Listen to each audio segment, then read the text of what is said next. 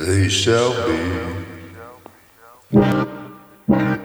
burned with hunger and devoured with burning heat. And with bitter destruction I'll also send the teeth of beasts upon them, with the poison of serpents of the dust. The soul without terror within shall destroy both the young man and the virgin, the suckling also with the man of gray hairs. I said I would scatter them into corners, I would make the remembrance of them to cease from among men.